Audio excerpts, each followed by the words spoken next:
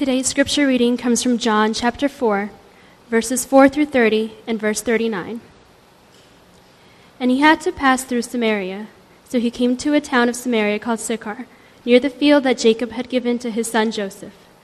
Jacob's well was there, so Jesus, wearied as he was from his journey, was sitting beside the well. It was about the 6th hour. A woman from Samaria came to draw water. Jesus said to her, "Give me a drink," for his disciples had gone away into the city to buy food. The Samaritan woman said to him, "How is it that you, a Jew, ask for a drink from me, a woman of Samaria? For Jews have no dealings with Samaritans." Jesus answered her, "If you knew the gift of God and who it is that is saying to you, 'Give me a drink,' you would have asked him, and he would have given you living water." The woman said to him, "Sir, you have nothing to draw water with, and the well is deep. Where do you get that living water? Are you greater than our father Jacob? He gave us the well and drank from it himself, as did his sons and his livestock." Jesus said to her, "Everyone who drinks of this water will be thirsty again, but whoever drinks of the water that I will give him will never be thirsty again. The water that I will give him will become in him a spring of water welling up to eternal life." The woman said to him, "Sir, give me this water, so that I will not be thirsty or have to come here to draw water." Jesus said to her, "Go call your husband and come here." The woman answered him, "I have no husband." Jesus said to her, "You are right in saying, 'I have no husband,' for you have had 5 husbands, and the one you now have is not your husband. What you have said is true." The woman said to him, "Sir, I perceive that you are a prophet. Our fathers worshipped on this mountain, but you say that in Jerusalem is the place where people ought to worship." Jesus said to her, "Woman, believe me, the hour is coming when neither on this mountain nor in Jerusalem will you worship the Father. You worship what you do not know. We worship what we know, for salvation is from the Jews. But the hour is coming and is now here when the true worshipers will worship the Father in spirit and truth, for the Father is seeking such people to worship him. God is spirit, and those who worship him must worship in spirit and truth." The woman said to him, "I know that Messiah is coming, he who is called Christ. When he comes, he will tell us all things."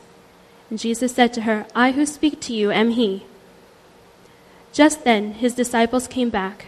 They marveled that he was talking with a woman, but no one said, "What do you seek?" or "Why are you talking with her?" So the woman left her water jar and went away into town and said to the people, "Come, see a man who told me all that I ever did. Can this be the Christ?" They went out of the town and were coming to him. Many Samaritans from that town believed in him because of the woman's testimony. He told them all that I ever did. This is the word of the Lord. For the last few weeks, we've been looking at the blessings of the gospel because we need to be reminded. It's very important to be reminded of what you receive, the blessings we receive when we become a believer. The Bible calls us and tells us to remember these things. Why? It's because more than ever, in our society today, people are saying that they're spiritually thirsty. And this passage is about living water. It's supposed to quench spiritual thirst. It's what the woman wanted to know. The woman said, what is it that can quench spiritual thirst? Jesus says, if you knew the gift of God and who is asking you for water, who is asking you for a drink, you would have asked him and he would give you living water. What he's saying is this. He's saying, listen to me. You need to understand. You need to know what I'm about to tell you, what I'm about to give you. Because if Jesus' claims are not true, we should dismiss him. Because his claims are so radical. But if his claims are true, then connecting with him is the key to quenching our spiritual thirst. We should listen to everything he's got to say. If Jesus' claims are not true, why listen to anything he's got to say? But if Jesus' claims are true, then we need to listen to everything he's got to say. There are 3 things we're going to hear today. It's what water does. It renews us. It refreshes us. It gives newness to our lives. The gospel gives us a new agenda.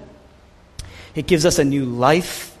It gives us a new love. It gives us a new agenda because it gives us a new life, because it gives us a new love. First, a new agenda. The gospel gives us a new agenda. Verse 9, the woman says, what are you talking to me for? And she's surprised. Why are you talking to me? Verse 27, the disciples, later on, they come across Jesus talking to this woman, and they're surprised. It says they marveled at the fact that he's talking to a woman. Why? In verse 6, Jesus is sitting by a well, and he's talking with this woman. You know, rabbis in the ancient times always sat down and taught while the disciples stood around them and listened and learned. So this woman, in essence, is becoming a disciple. Is becoming a disciple, and that's amazing, because to be a disciple is to literally walk with Jesus. They were called the people of the dust. Why? Because back then the disciples followed so closely behind their discipler that, and as the discipler would walk, they would walk right behind him, that the dust off the discipler's feet would gather on the disciples' clothing. They were called the people of the dust. They literally walked with him. This woman is becoming a disciple. And you know, this is a woman, and she's alone, and she's a Samaritan. Why is she alone? In the ancient times, water, pretty much like today, is needed for everything. You needed it for cooking, you needed it for cleaning, you needed it for bathing and for drinking. Not too different from today, right? But in those days, women always walked together because it was an arduous journey to get to the destination. The irrigation systems back then were poor. So to get to that place, it was an arduous journey. And women always traveled together in the coolest part of the day because they carried back a lot of water with them. But this woman was alone. No one traveled with her. She didn't want to travel with anybody else. Okay? Why was she alone? She deliberately traveled at the 6th hour, the hottest time of the day, and it was because she married many men. She married many men. She was a social and moral outcast. She was on the outskirts of every ring, every social ring, racial ring, gender ring, moral ring, religious ring. She was on the outskirts of that. And Jesus says to her, "You're in. Let's be together. You and I, let's be together. Come and follow me." He says, he had to go to Samaria. That's verse 4. He had to go to Samaria. I've gone out of my way for you. I came for you. In verse 4, Jesus is traveling from Judea to Galilee. And he passes into Samaria, so he's crossing ethnic boundaries. In verses 6 to 7, he sits down, and meaning that he's a rabbi, he's teaching this woman. He's crossing gender boundaries. Women had no rights in the ancient days, no rights. Verse 7, it's not just a woman, she's a Samaritan woman. She's a half-blood. She was considered impure, so now Jesus is crossing cultural boundaries. In verse 9, it says, Jews don't associate with Samaritans because today, wars are being fought over religion. He's crossing religious boundaries. Verse 18, he says, the fact is, you've had 5 husbands, and the man you're now with is not even your husband. She's an adulterer. She's a Samaritan woman adulterer. He's crossing moral boundaries. After Jesus dies and resurrects, who does he choose to be the first witness? He chooses Mary Magdalene. A woman's testimony back then was not admissible in court. Women had no rights. But it wasn't just the fact that she was a woman, she was an outcast woman. She was considered a prostitute, maybe even demon-possessed at one point, so she had absolutely no social standing whatsoever. And, if Jesus was smarter, he would have chosen a consul, he would have chosen a mayor, but no, he chooses a woman, an outcast woman. And here Jesus is sitting and teaching a woman, not a politician, not a religious leader, those were all men back then. What does this tell you? Being a Christian, this is going to shock some of us who've grown up in the church. Being a Christian, being a disciple, living water is not based on our achievements. It's not based on merit. It's not based on even our moral standing before God. Can you believe that? This woman, she's not praying. She's not seeking to know God. She's not praying to know God. In fact, she's running away from God. She's running away from people. Jesus says, "You're thirsty. I know you're thirsty." She says, "What?" She says, "What is living water? Where do I find living water? How do I get living water?" She has no clue. She has no theology. She's completely off-center in her understanding of spirituality. She just came for water. That's all she wanted, a drink. There was no intent to meet with God. 1,000 years from now, I don't know how many people God will write about in this room. I mean, not God, the history will speak about in this room. But they will write about this woman, and they'll talk about this woman. God has chosen the least of them to be the one who would be remembered. And what Jesus is saying is here is that there is no ethnic boundary, there is no cultural boundary, there's no gender boundary, there's no social boundary, there's no religious boundary, there's no moral boundary that I am not willing to cross for your sake. That's remarkable. It's an amazing thing. Completely throws our view of God out the window. We have to refashion our view of God. He says, only if you see yourself on the inside, only if you see yourself in who you are first, and if you're broken by that, that's the prerequisite. You have to admit that you're thirsty. He says, then you're in. Then you're in. Do you see that? Do you know that? That's the new agenda. The second is the gospel gives us the new agenda because it gives us a new life. Here's Jesus at the 6th hour, sitting at a well that Jacob had given to his son. And this Samaritan woman, crossing all those boundaries, this Samaritan woman who is completely outcast by society, approaches to draw water. And Jesus is drawing her in. Verse 9, she calls him a Jew, meaning you are very, very different. This is the North versus the South in the Civil War. In verse 11, she calls him Sir. In verse 19, she says, I perceive you to be a prophet. Jew, then Sir, then prophet. In verse 29, she says, could this be the Christ? Jesus is drawing her in this conversation. And the conversation to us, as we read it, it seems very, very choppy. Can you make any sense out of this? But I'm telling you here that these two people, as they're talking, they made absolute sense to one another. They understood one another clearly. Jesus is saying this. He's saying, I'm giving you something more than just forgiveness. I'm offering to you something more than forgiveness. More than just a fresh start.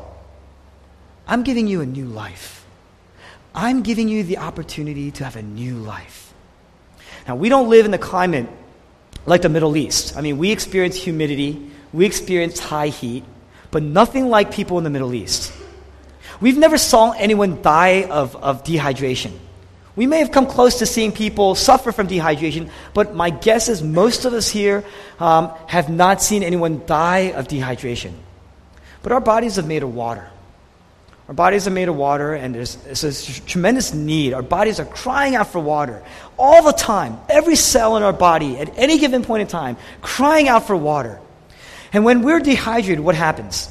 We get headaches, dry throat, cotton mouth, right? But over time, as that dehydration, as this thirst progresses, lots of heat. There's actually searing pain on the inside. Your body, they say, starts to burn from the inside until you ultimately die of torment and torture. And it's a very, very slow process. And Jesus is saying here to this woman, I have something that your soul needs, like your body needs water. Your soul has been thirsting, has been craving. Every spiritual cell in your soul has been crying out for living water. And I have something that can quench that thirst. That's what he's saying. The Bible says, if God is not the center of your soul, and you place any other belief, any cause, any relationship, anything, we place our beauty or our wealth, our youthfulness, our material possessions, our children, our precious children, because it's so easy to justify placing them at the center, right? The Bible says that when you do that, your soul will start to thirst. And then there will be an inner spiritual burning inside of you that will lead to death and decay and corrosion. If you're going to say it another way, I'm going to say it like this. If you place your hopes of a good life into anything other than Jesus, any other beauty as opposed to his beauty, any other work, any other achievement as opposed to Jesus saying it is finished, any other wealth apart from experiencing the richness and the fullness of being in Christ, any other relationship, be it your child, your spouse, a good friend, any other relationship, other than being intimate with God himself, then you will thirst. You will die of thirst. That's what Jesus is saying. It's like drinking from the sea. When you're doing those things, it's like drinking from the sea, but you know what sea is? It's salt water. It looks like your body and your mind start to play tricks on you. If you're dehydrated and you're out at sea and you know it's salt water, but it looks like it's going to refresh you, and you take of that salt water. It actually, instead of refreshing you, it speeds up the thirst. It speeds up the decay. It speeds up the death. That's what happens. It kills you. But if you take of Jesus, this is living water. If you take of Jesus, you know, he says, if you drink of me, verse 14, springs of water will well up into eternal life, he says. That's what he says.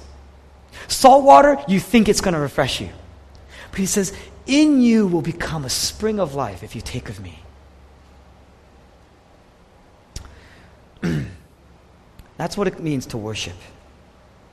That's what it means when you say we're worshiping. You know, when we're worshiping something, we're placing our emotional and spiritual, your psychological, you're placing that well-being, the emotional well-being, the spiritual well-being, the well-being of the soul, you're placing it into something else. That's what it means to worship. You're saying, this is the center of my life, my motivational center, the reason why I work, the reason why I just need to accomplish things. It's all for some sense of worth. And something resides at the heart of our sense of worth, our deep desire for worth. And you know, when you do that, there's this incredible burden because, you know, all your hopes for purpose, it's not, your job is not just a job anymore. It's your hopes for significance and purpose in life. Your relationships, you know, your friendships, your children, it's not just a relationship anymore. It's not just a calling to serve anymore. You know what it is? It's meaning through intimacy. You need that intimacy because that's what gives you worth. You know, some of us, it's a cause. It's like an ideology. It's a pursuit. It's a cause because that's going to give us meaningfulness in life. Or it could be a family, or it could be your job. And when these things fall apart, you know what happens? Your life starts to fall apart, you start to thirst. You have a relationship, it's great. You have this great relationship. But it's never going to quench your thirst. You know why? Because whatever relationship you have, they're not going to accept you the way Jesus is going to accept you. There are going to be times when they reject you. They're not always going to be accepting. You're going to fight, and you're going to disagree. And you multiply that by 25 and 30 years, you're going to start to thirst. At some point in those 25 to 30 years, you will thirst. You will thirst. And, you know, you realize, you know, you placed your hope in this relationship, and as a result, you try to control the relationship. And you try to manipulate the relationship. And you play these subtle tricks and these subtle games to get attention or to get that relationship. And you know what happens? You're going to kill that relationship.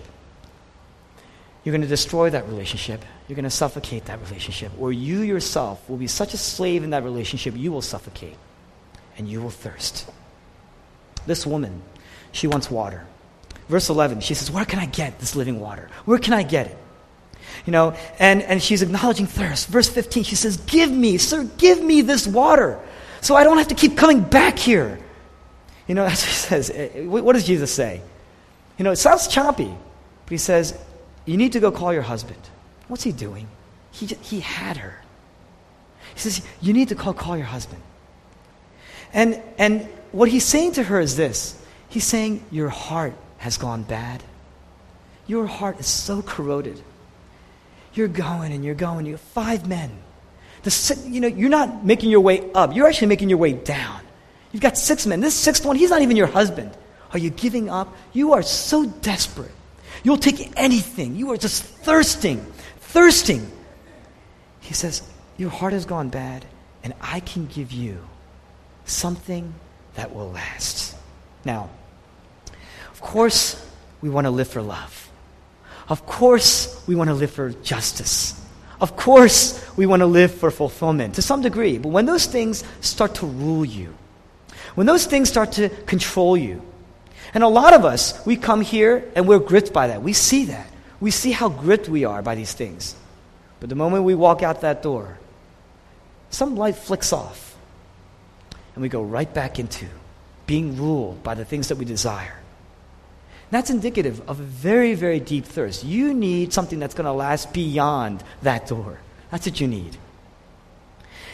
Jesus says, I can give you a lasting hope. I can give you a living justice. I can give you an eternal fulfillment. I can give you a beauty that will never die. It will never die. How do you do that? If you pile into yourself, you're always going to be thirsty. If you're always hungry. You're always thirsty. That's why you're piling into yourself. Every relationship has been built to serve you. And it shows because eventually you lose those relationships. It will corrode. Even the relationships themselves will corrode.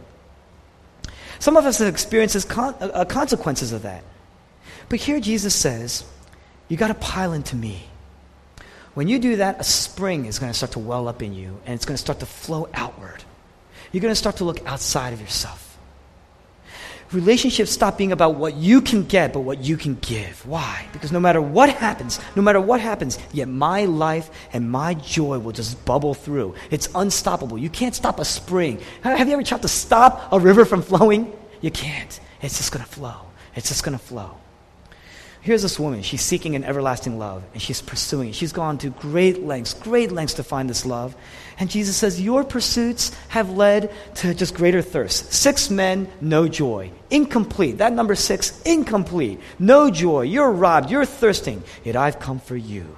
I have come for you. Here's how you know he's coming for you. There are 3 things that you know. If you're experiencing these 3 things, he's coming for you. First, he's alone.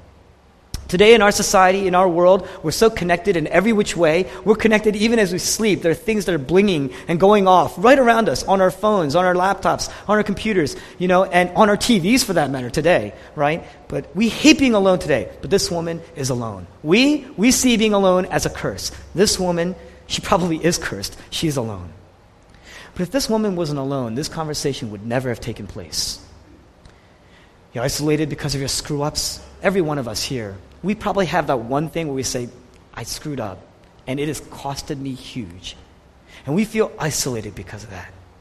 This woman, her screw-ups got her alone.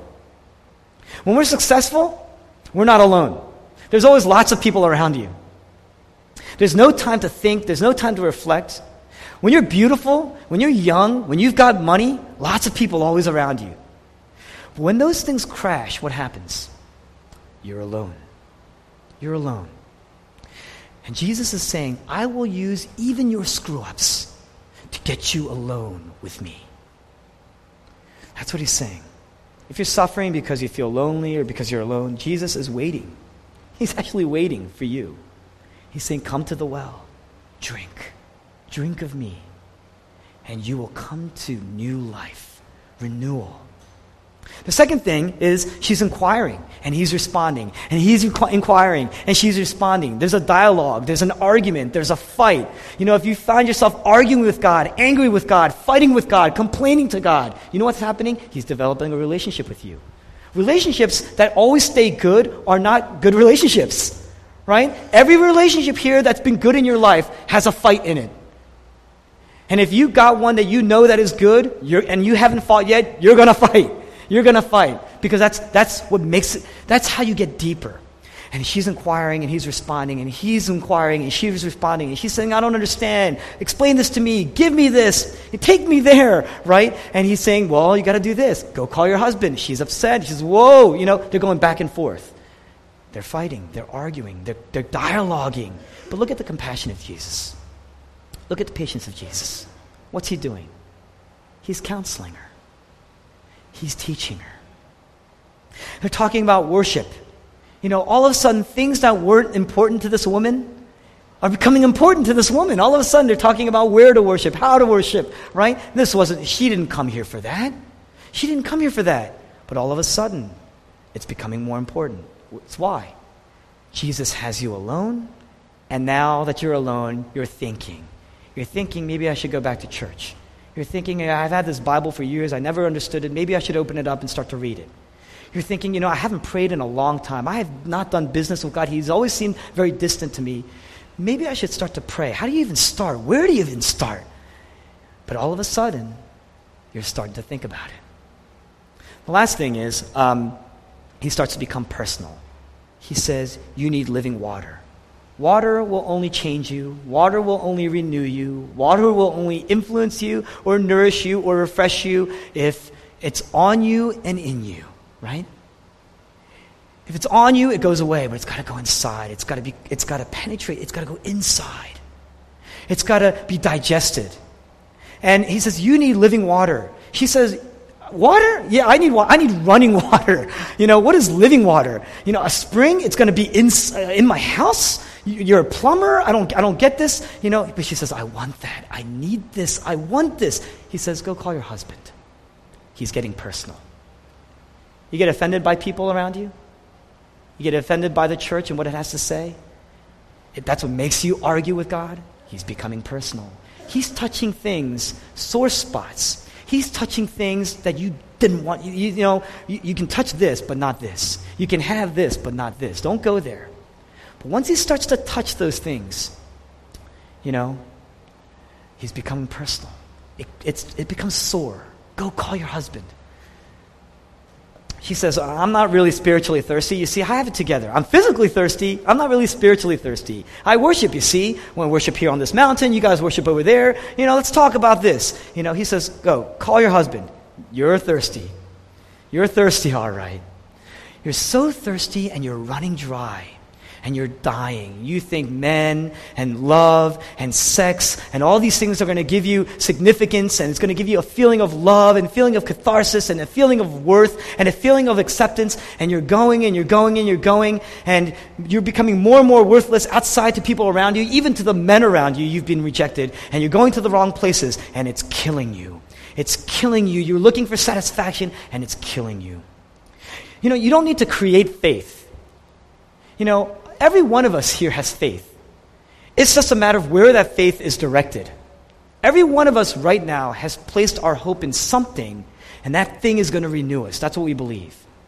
It's a matter of where it's being oriented, where we're drinking from. It's not so much of how much of it we have. It's where we're drinking from. Most of us, throughout our lives, have ended up here because we've been drinking from seawater. And we realize it's not working. I'm still thirsty. I've tasted success, but I'm still thirsty. I've tasted, the joy of having children, and yet they're disappointing. I can't believe they're disappointing. I told myself I would not be like my parents who'd be so tough on my children, and I'm tough on my children. It's because we're trying to get a sense of worth from them. They have to be absolutely perfect for us because otherwise we don't feel a sense of worth. I thought, when we get married, when I just get married, then everything's going to be okay. That person's going to resolve all these negative feelings I have about myself, and then you realize they have negative feelings about you. And your sense of worth, it corrodes you. Now, the next two, we need a new center. We need to reorient. We're spinning out of orbit, and when you spin out of orbit, everything starts to implode and explode. That's what's happening. These next two verses are just absolutely remarkable. Okay, verses 25 to 26. And this is the assurance that we need. The woman says, I know that Messiah called Christ, who's called Christ, is coming. She longs. He says, I know what you're saying. You're right. There is something that goes beyond what I have. And I have been latching on. I get it. You're a prophet, and this is my life. And, she says, I know that someday the Messiah is going to come, and he's going to relieve everything that I've been looking for. I know it. I need it. I need him. And Jesus says, I who speak to you am he. The woman says, oh, you're talking about spiritual reality? I'm waiting. That's what I'm longing for. That's why I'm going to all these men. Because you're right. I'm looking for spiritual truth. I'm looking for something that's going to last. I want to be able to say, I finally have this thing, this love in my life that's going to last. My life is broken and I'm longing. And she knows it. She's waiting for the Messiah. And Jesus responds. He says, I am he. I am he. He's responding. It's a remarkable statement. He's responding with the same phrase that when Moses and God are dialoguing all the way in the Old Testament, in the book of Exodus, God calls Moses to go into Egypt to set his people free. And Moses says, I've been in the wilderness for 40 years. I don't look the part. When they ask me who sent me, what do I say? God tells him, you tell them that I am sent you. you tell them that I am sent you. And that phrase is the exact phrase that Jesus is using here. The woman says, I know that the one who's going to quench all my thirsts is coming. I'm waiting for him. I know he's coming. I'm longing for him. And Jesus says, I am. You know she gets it. Because the next time you hear about this woman, she's leaving behind her water jar and she runs off. She came for water.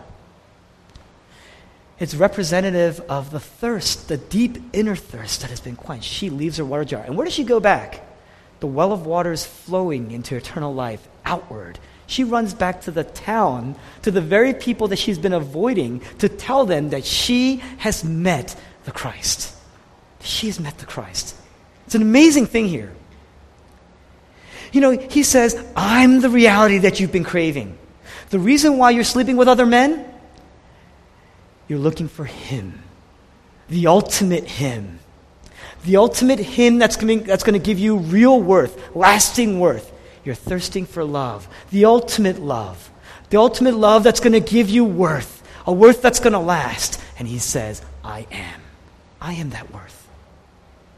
Why does she run back to those people? These people who rejected her, who shunned her, in society. They represent the arduous journey, right? The whole reason why she's walking in the heat, why she's carrying the sag in her shoulders. That's what it's them. She runs back. Why? Because she's got a new life. She's got a new life. She's got a new freedom. And as a result, she's got a new agenda. The gospel gives you a new agenda because it gives you a new life. And why do we have a new life? Because she's found a new love. And you see the clue of this. The cure to her situation is not just a better love. It's the only love that's going to last. The cure is love. It's not something less than the love that we have here. It's actually more. It's greater. It's a lasting love. It's available to anybody. You know why? Here are the clues. Verse 6. This entire passage takes place in the context of Jacob's well. Jacob's well was there, it said. The well that he gave to his son, Joseph, his prized son. Now, that's very, very significant that Jesus went out of his way to meet with this woman at a well. Because Jacob, in verse 12, she says, are you greater than Jacob, our forefathers, Jacob? Are you greater than him? Jesus said, yes, actually I am. Genesis, Jacob, the great story of Jacob. How did Jacob meet his wife? He met his wife at a well. His wife was Rachel. Beautiful Rachel. Willing to work 14 years of hard labor, manual labor, for Rachel's love. Rachel was beautiful. She was ethnically pure. She was sexually pure. And Jacob, just fitting, she was acceptable, in other words. Jacob's father, Isaac. How did he meet his wife? Rebekah.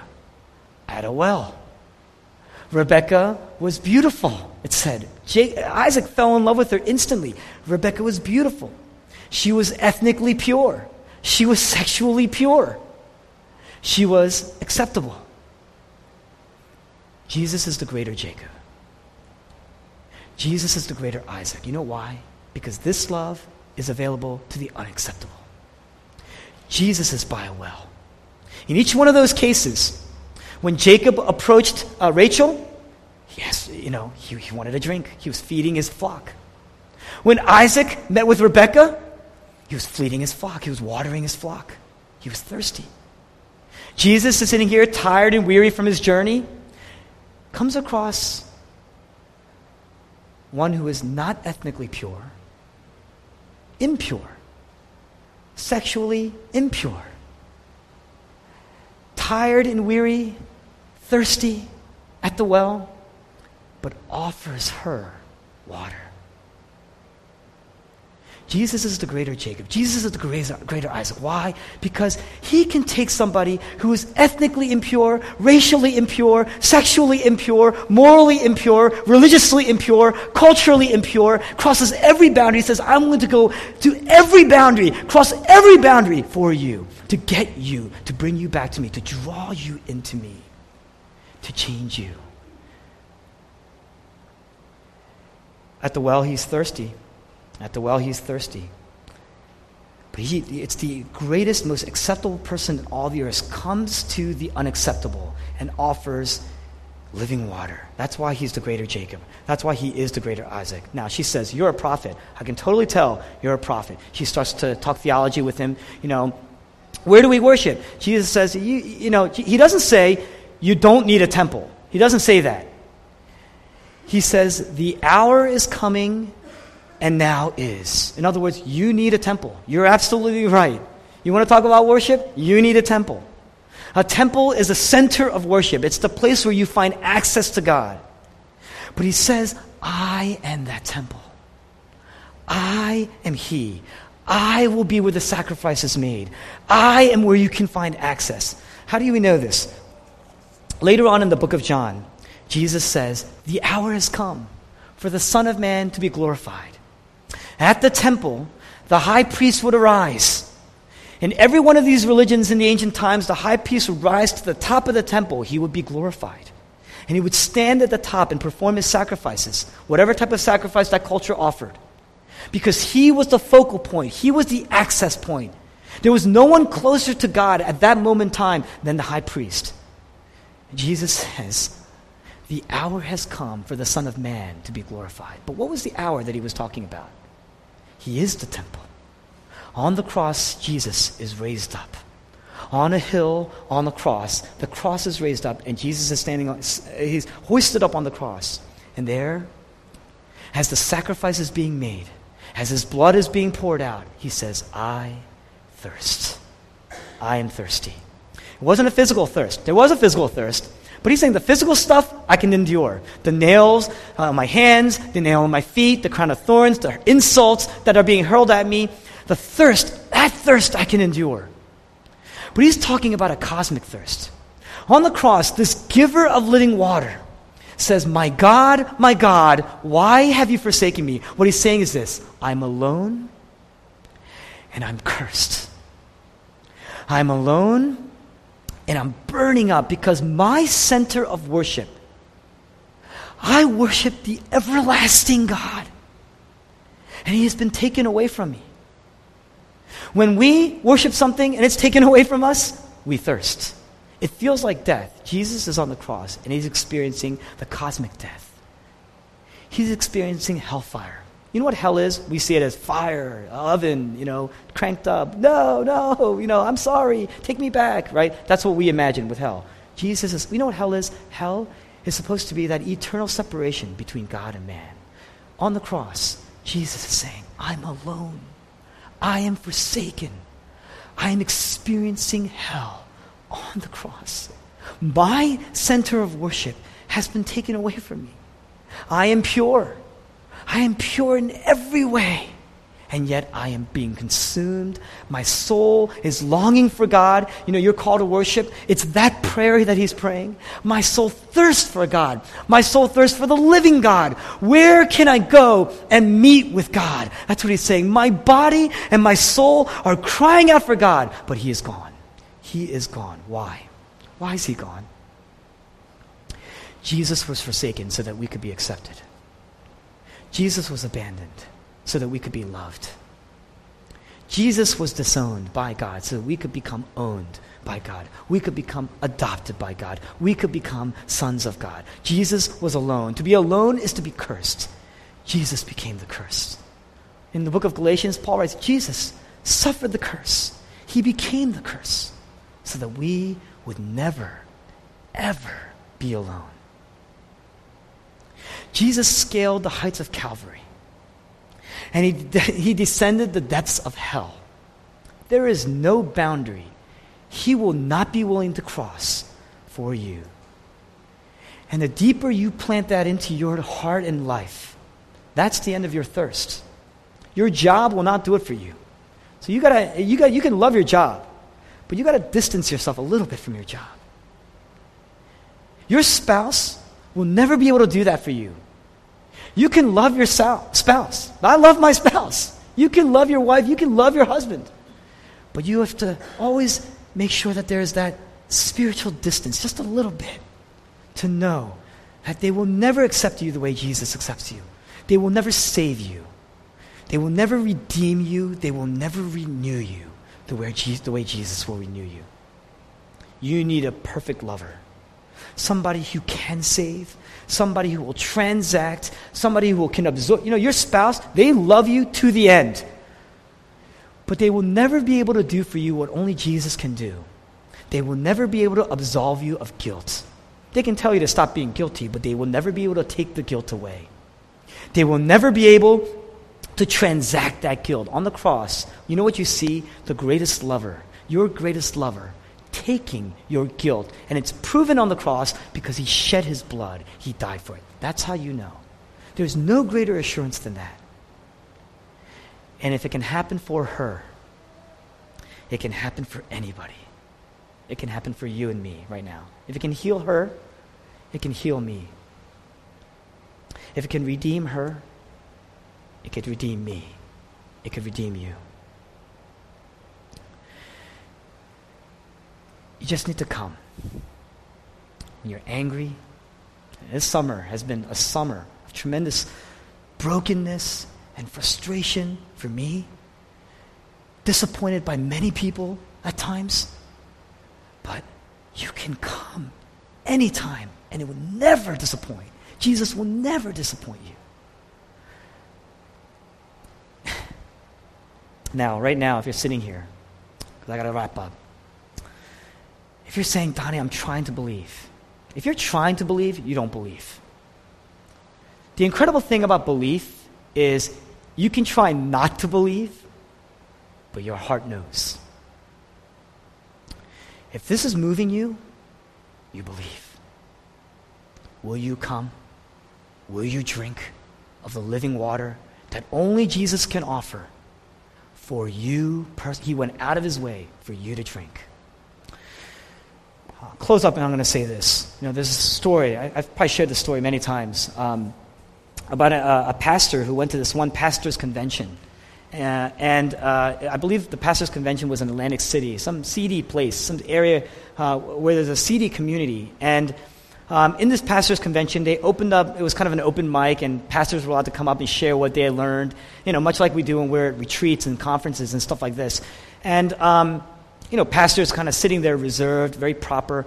A prostitute wandered in and was part of the festivities of the day. She walks up to this mic, and you can only imagine the pastors sitting there.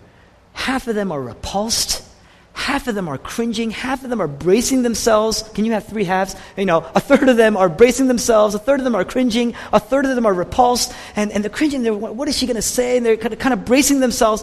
And she walks up to the mic, and she says, last night I had a dream. And everyone's like, should I yank her? What do I do? This is sounding sketchy. She says, I had a dream. And in the dream, I was dressed in white. And Jesus came up to me. Amidst all of you, he came up to me and said, will you dance with me? And so I took his hand, and he came to me, and we danced. And as we're dancing, he leaned over and he whispered into my ear. You know what he said? I'm crazy about you. That's Jesus. That's good theology. That's Jesus. Only a heart that's been melted in Christ by his love is a life that will change. That's the only way your agenda, that's the only way this church will work. If your heart has been melted, as long as I'm here, that's the only thing that's going to make it work. You can come with gifts. You can come with great ideas. You could be a great businessman. But only a heart that's been changed will ever get the mic, will ever be able to really experience deep, lasting community and the joy of being in Christ, the joy of forgiveness. A preacher once said, and I'm going to close with this, in heaven, there are going to be many strange things. There's going to be a widow's penny. There's going to be a broken alabaster jar. There's going to be a cup of cold water. These are the things that are going to be in the museums that represent what brought us to Christ. What will be yours? What will be yours? Let's pray.